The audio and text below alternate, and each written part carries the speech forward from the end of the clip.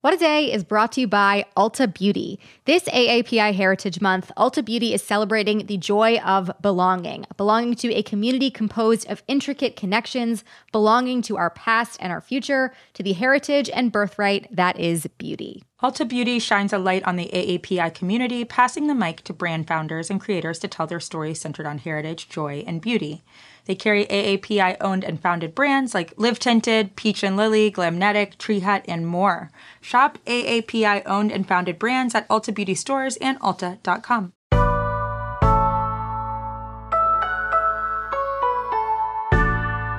It's Wednesday, December 8th. I'm Gideon Resnick. And I'm Josie Duffy Rice, and this is What a Day, the best thing to play at your company's holiday party when you want everyone to go home. Yeah, close the open bar, throw on WAD. You're going to empty the room in seconds. Even the best office parties, they have to end, you know? And you should be the one to ruin the party. We are your last call. It's absolutely true.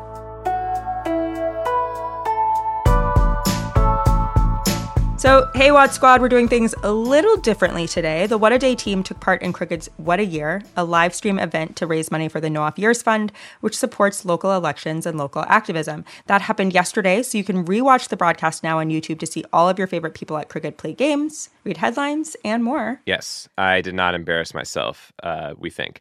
So we're going to devote our whole show today to a special interview that's also about how important local elections are, as well as fair representation. As you know, we've been covering the contentious issue of redistricting, which only happens every 10 years after the U.S. Census results are announced. It is extremely important because a single political party could take control of what is otherwise an evenly divided state, and that is often exactly what happens. As we reported about on yesterday's show, the Department of Justice filed a lawsuit against the newly drawn maps in Texas, arguing that they discriminate against voters of color.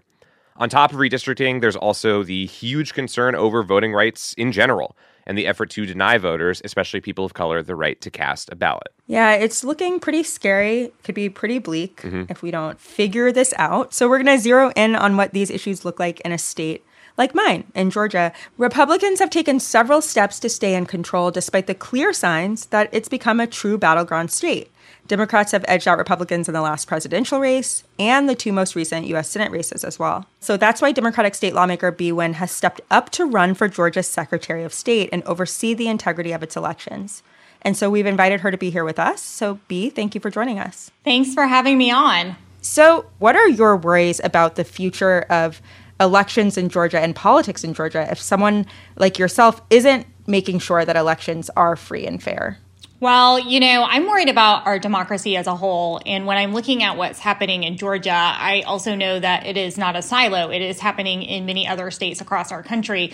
But Georgia is certainly an important part of it. So what I tell people all the time is, look, this is no longer just about our single state.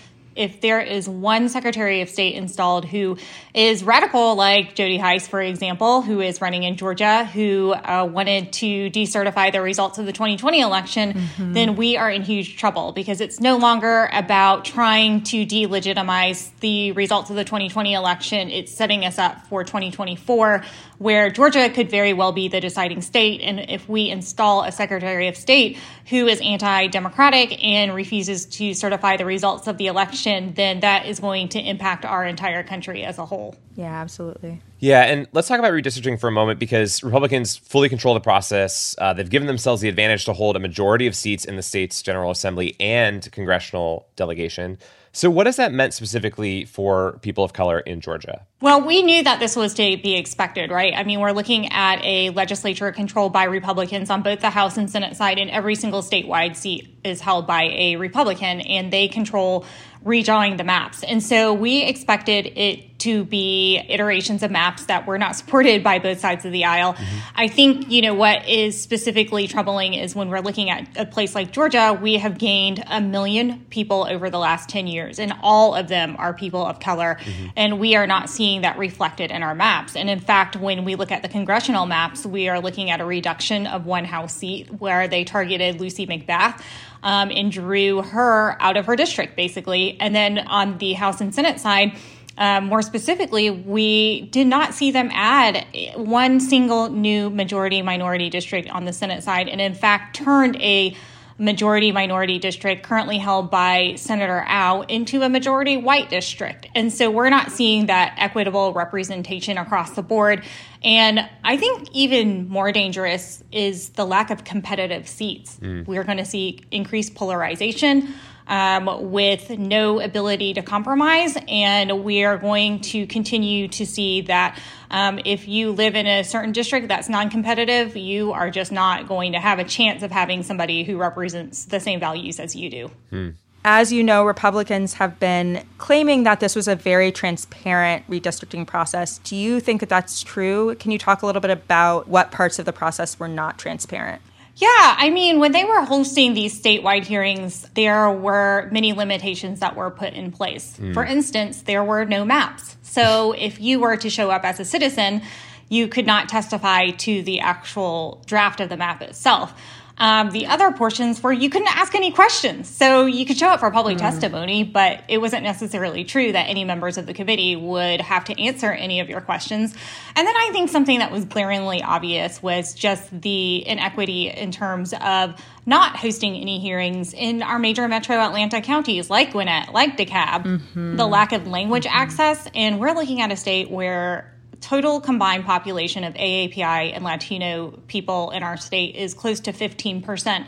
And not one single town hall was conducted in any other language than English. And there were repeated calls for in-language access, and those were denied. Right. I want to talk about the redistricting bills again. They have been passed by state lawmakers on their way to be signed by Governor Brian Kemp. But are there any legal challenges, and could they come soon enough to bear an impact before the 2022 elections? There will certainly be litigation, and I think that there will be multiple lawsuits coming from different groups. And I don't feel optimistic that those will be settled before the 2022 elections. So the maps that we see now are probably the maps that are going to be in place for election season.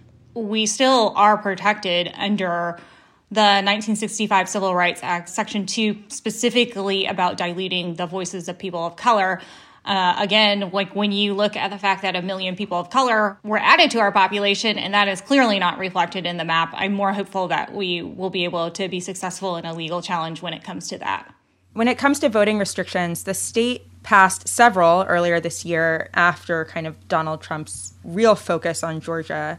When he was claiming that the election was stolen, the state passed several voting restrictions that took effect in time for this November's races. So what can you tell our audience about them and how they have impacted the right of Georgians to cast a ballot? I would say that the restrictions put in place around absentee ballot voting, we actually saw what that looked like and how it impacted a voter's ability to have their ballot counted. So there are restrictions in terms of the time period in which you can actually submit the request for an absentee ballot and when you can receive the absentee ballot. All of those deadlines were shortened and compressed. And so what we saw was people who never got their ballots.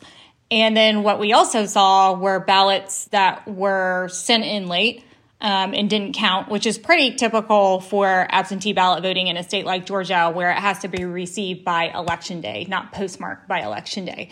And then the restriction of secure drop boxes, where you were not able to actually use a drop box the days leading up to the election. They were only available during the early voting period, and they were only inside at an early voting location. So no more getting off of work late and dropping your ballot off when you got off of work. No more being last minute and saying, look, the election's on Tuesday. I have my ballot. I'll drop it off on Saturday, Sunday, Monday, or Tuesday. You can't do any of those things anymore. But certainly the biggest impact that we saw was a shortened time frame that condensed the voters' ability to request an absentee ballot. And the AJC actually wrote an article about it and said that of the number of people who requested an absentee ballot and did not receive them, I think it was only 29% of those people who actually decided to show up at the polls and vote in person. Wow.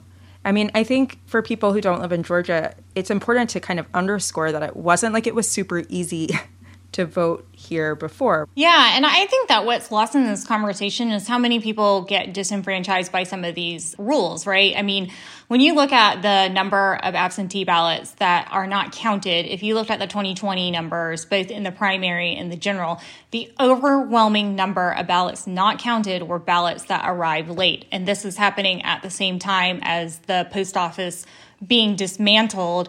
And when the media covers this, nobody says, look, thousands of ballots were not counted because they arrived late. They're still honing in on the messages of the big lie or one or two cases that don't reflect what's actually going on. We haven't been able to overtake that narrative of, look, the biggest problem is actually people are voting and their ballots aren't counted because they're not arriving in time. And that's thousands of voters versus all the other things that are talked about. Right. We have a lot more to discuss with Bee Nguyen about the future of voting in the state of Georgia, along with her campaign for Georgia's Secretary of State. Yeah, so stay tuned. We'll be back with more of our conversation after some ads.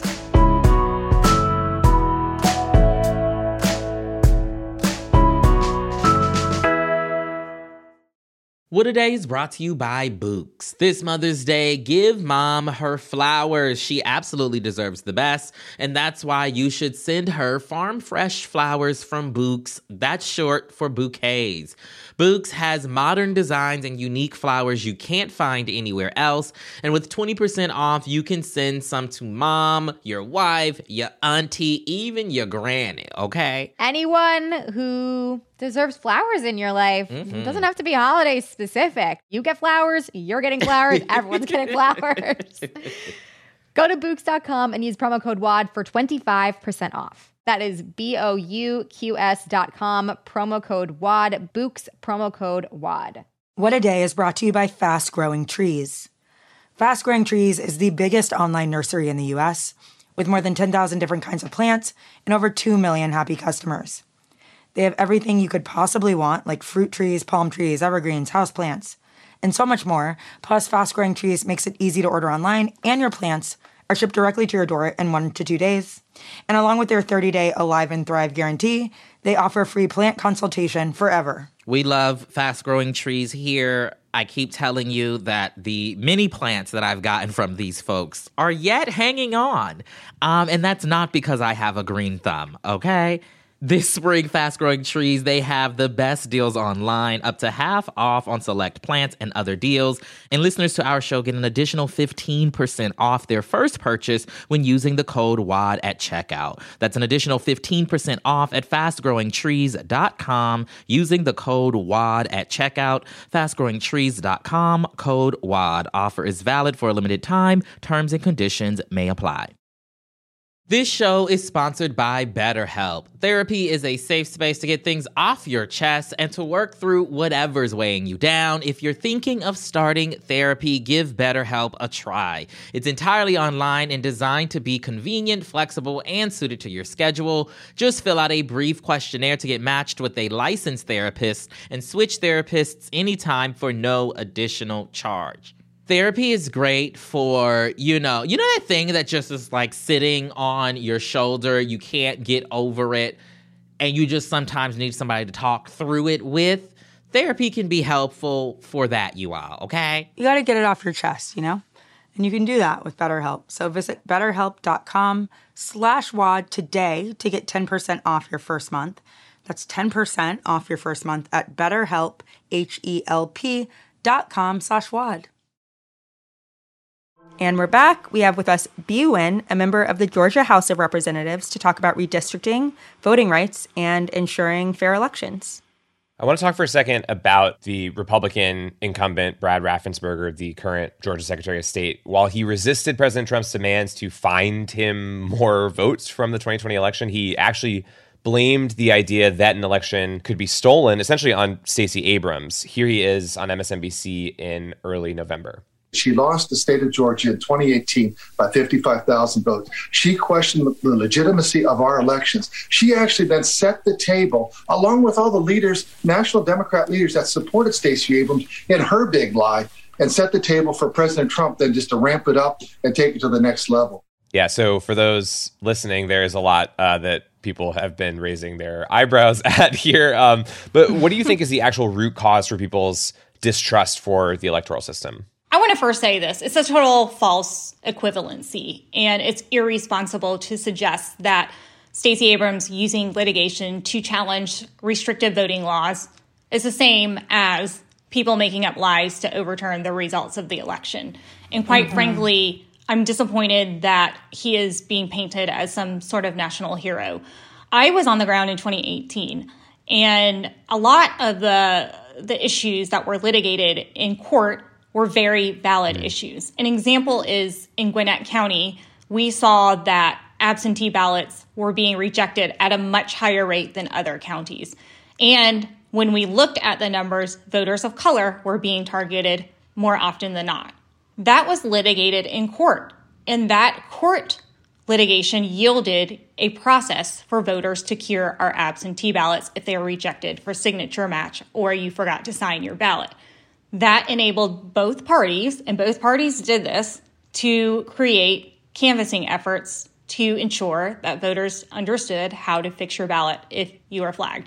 That's the difference between 2018 and 2020. 2018 was legitimate issues on the ground that were identified and litigated. Some issues were won in court, some were not, but they clearly had evidence to show that these were problems that were stemmed from the laws that we made in Georgia versus a bunch of lies, and they were lies, to overturn the results of the election.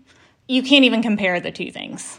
And what are the most important things that you do differently than Raffensperger if elected? You know, it could be about restoring trust in that system. Anything else that you were thinking?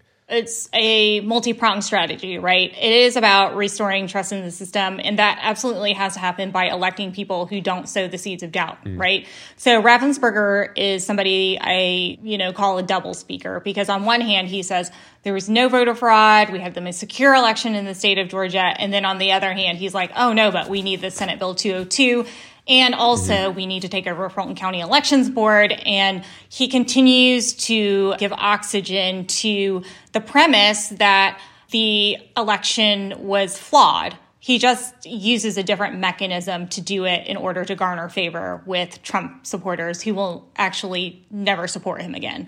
So removing folks who continue to predicate on that lie is really important. I also think it is investing in voter education and outreach. We currently have a Secretary of State who does not believe it is the responsibility of the Secretary of State itself to work in good faith to help voters understand the way in which the law has changed. Now, when you think about Raffensperger, in 2020, he was sending around folks from the SOS to polling precincts, and one of them showed up at one of the polling precincts in my district with a firearm in his hip to go inside and tell poll workers to remove all food and water. And everybody was scared. And that is a tactic to instill fear in poll workers, but also voters. Right. That should not be the case at all. The Secretary of State's office needs to be a place that educates voters and provides them with the necessary information to ensure that they can vote and that they have confidence that their vote will be counted. I also think that we have to tackle this massive election disinformation campaign that is impacting Georgians and everyone across the country. As Secretary of State, I would build a division that solely focuses on election disinformation, cybersecurity, and foreign interference. And part of that methodology is when a threat is identified to brief all 159 local election boards on what those threats are and how to mitigate those, but also send a representative to the communities at libraries, chambers of commerce, and build those partnerships so that people on the ground will start recognizing that the Secretary of State is on their side. And so there's certainly a lot of things that I would do different from Raffensperger. What you've seen in Georgia is something many voters elsewhere are experiencing as well. So what's your advice on how they can get better involved to make change and influence the people making these decisions? Well, I think this is a long-term investment, right? It can't be about one candidate or one election cycle. And it is a lifelong commitment to preserving our democracy. And so, I think that absolutely we need to keep pressure on Congress to pass federal voting rights protection. I was in D.C. a couple times this year to call for that, including a couple months ago where 25 of us were arrested. The first time there was civil disobedience, it was 5 people being arrested. The next time when I was there, it was 25 of us. And the last time they did it was over 200 people. So continuing to make that call for federal voting rights protection is critical to it. Second, I think obviously ensuring that you can invest in candidates who are going to be pro-democracy candidates at every level of government. You know, the other side of the aisle knows this very well, and they have a really coordinated and sophisticated campaign to tackle every level of government, including our school boards, and they are making ground on that. So we need to pay attention to every single office and make sure that we are supporting people in those places who are pro-democracy candidates. I think something that has been incredibly helpful also has been the infrastructure on voting protection. I have done voter protection work as a poll monitor and as a ballot curer, and those are the unsexy things that we all need to do collectively in order to mitigate the damage that we're seeing with voter suppression laws. And then invest in the organizations in your own state and in your local area who will have infrastructure on the ground, rooted in community, and will stay there after an election cycle, and who will do the engagement 365 days a year, even if there is not an election that particular cycle.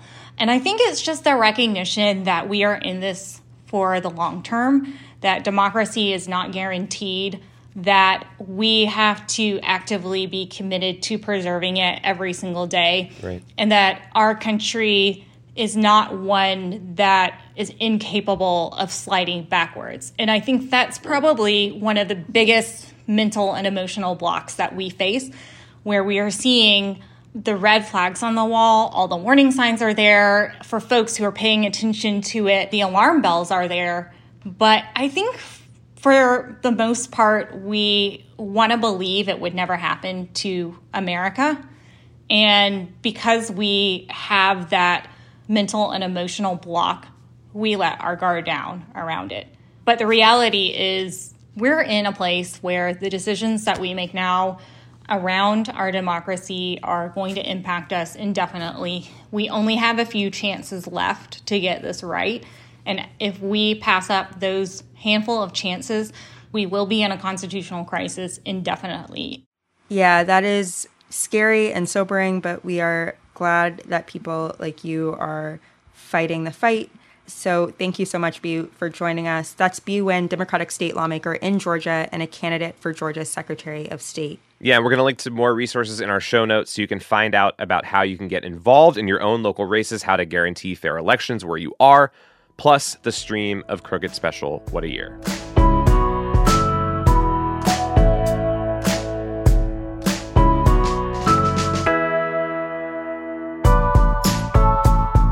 That is all for today. If you like the show, make sure you subscribe, leave a review, add our podcast to your office holiday party playlist, and tell your friends to listen. And if you're into reading and not just mean text messages about your song choices at the office holiday party, like me, What a Day is also a nightly newsletter. Check it out and subscribe at crooked.com/subscribe. I'm Josie Duffy Rice. I'm Gideon Resnick. And check out What a Year. It's awesome. I'm not lying. It'll help me feed my family. Even if you don't care about Gideon's family, you should check it out. Yeah, even if you want my family to freeze in a Siberian work camp for the rest of time, you should still watch What a Year. We're getting more loopy as the end of the year approaches, so please forgive us.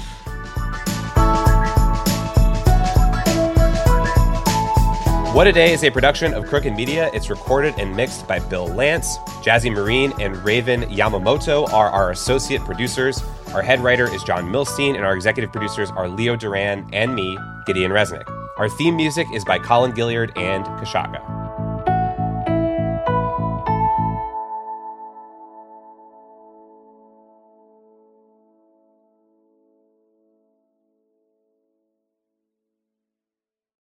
As a chef and a restaurant owner, I'm as meticulous about my cookware as I am about my ingredients. That's why I love Made In Cookware. Each pan they make isn't just designed to perform, it's crafted to last. As a mom, I love that I can trust Made In. It's made from the world's finest materials, so I can feel good about what I'm feeding my family. I'm Chef Brooke Williamson, and I use Made in Cookware. Shop chef quality pots and pans at madeincookware.com.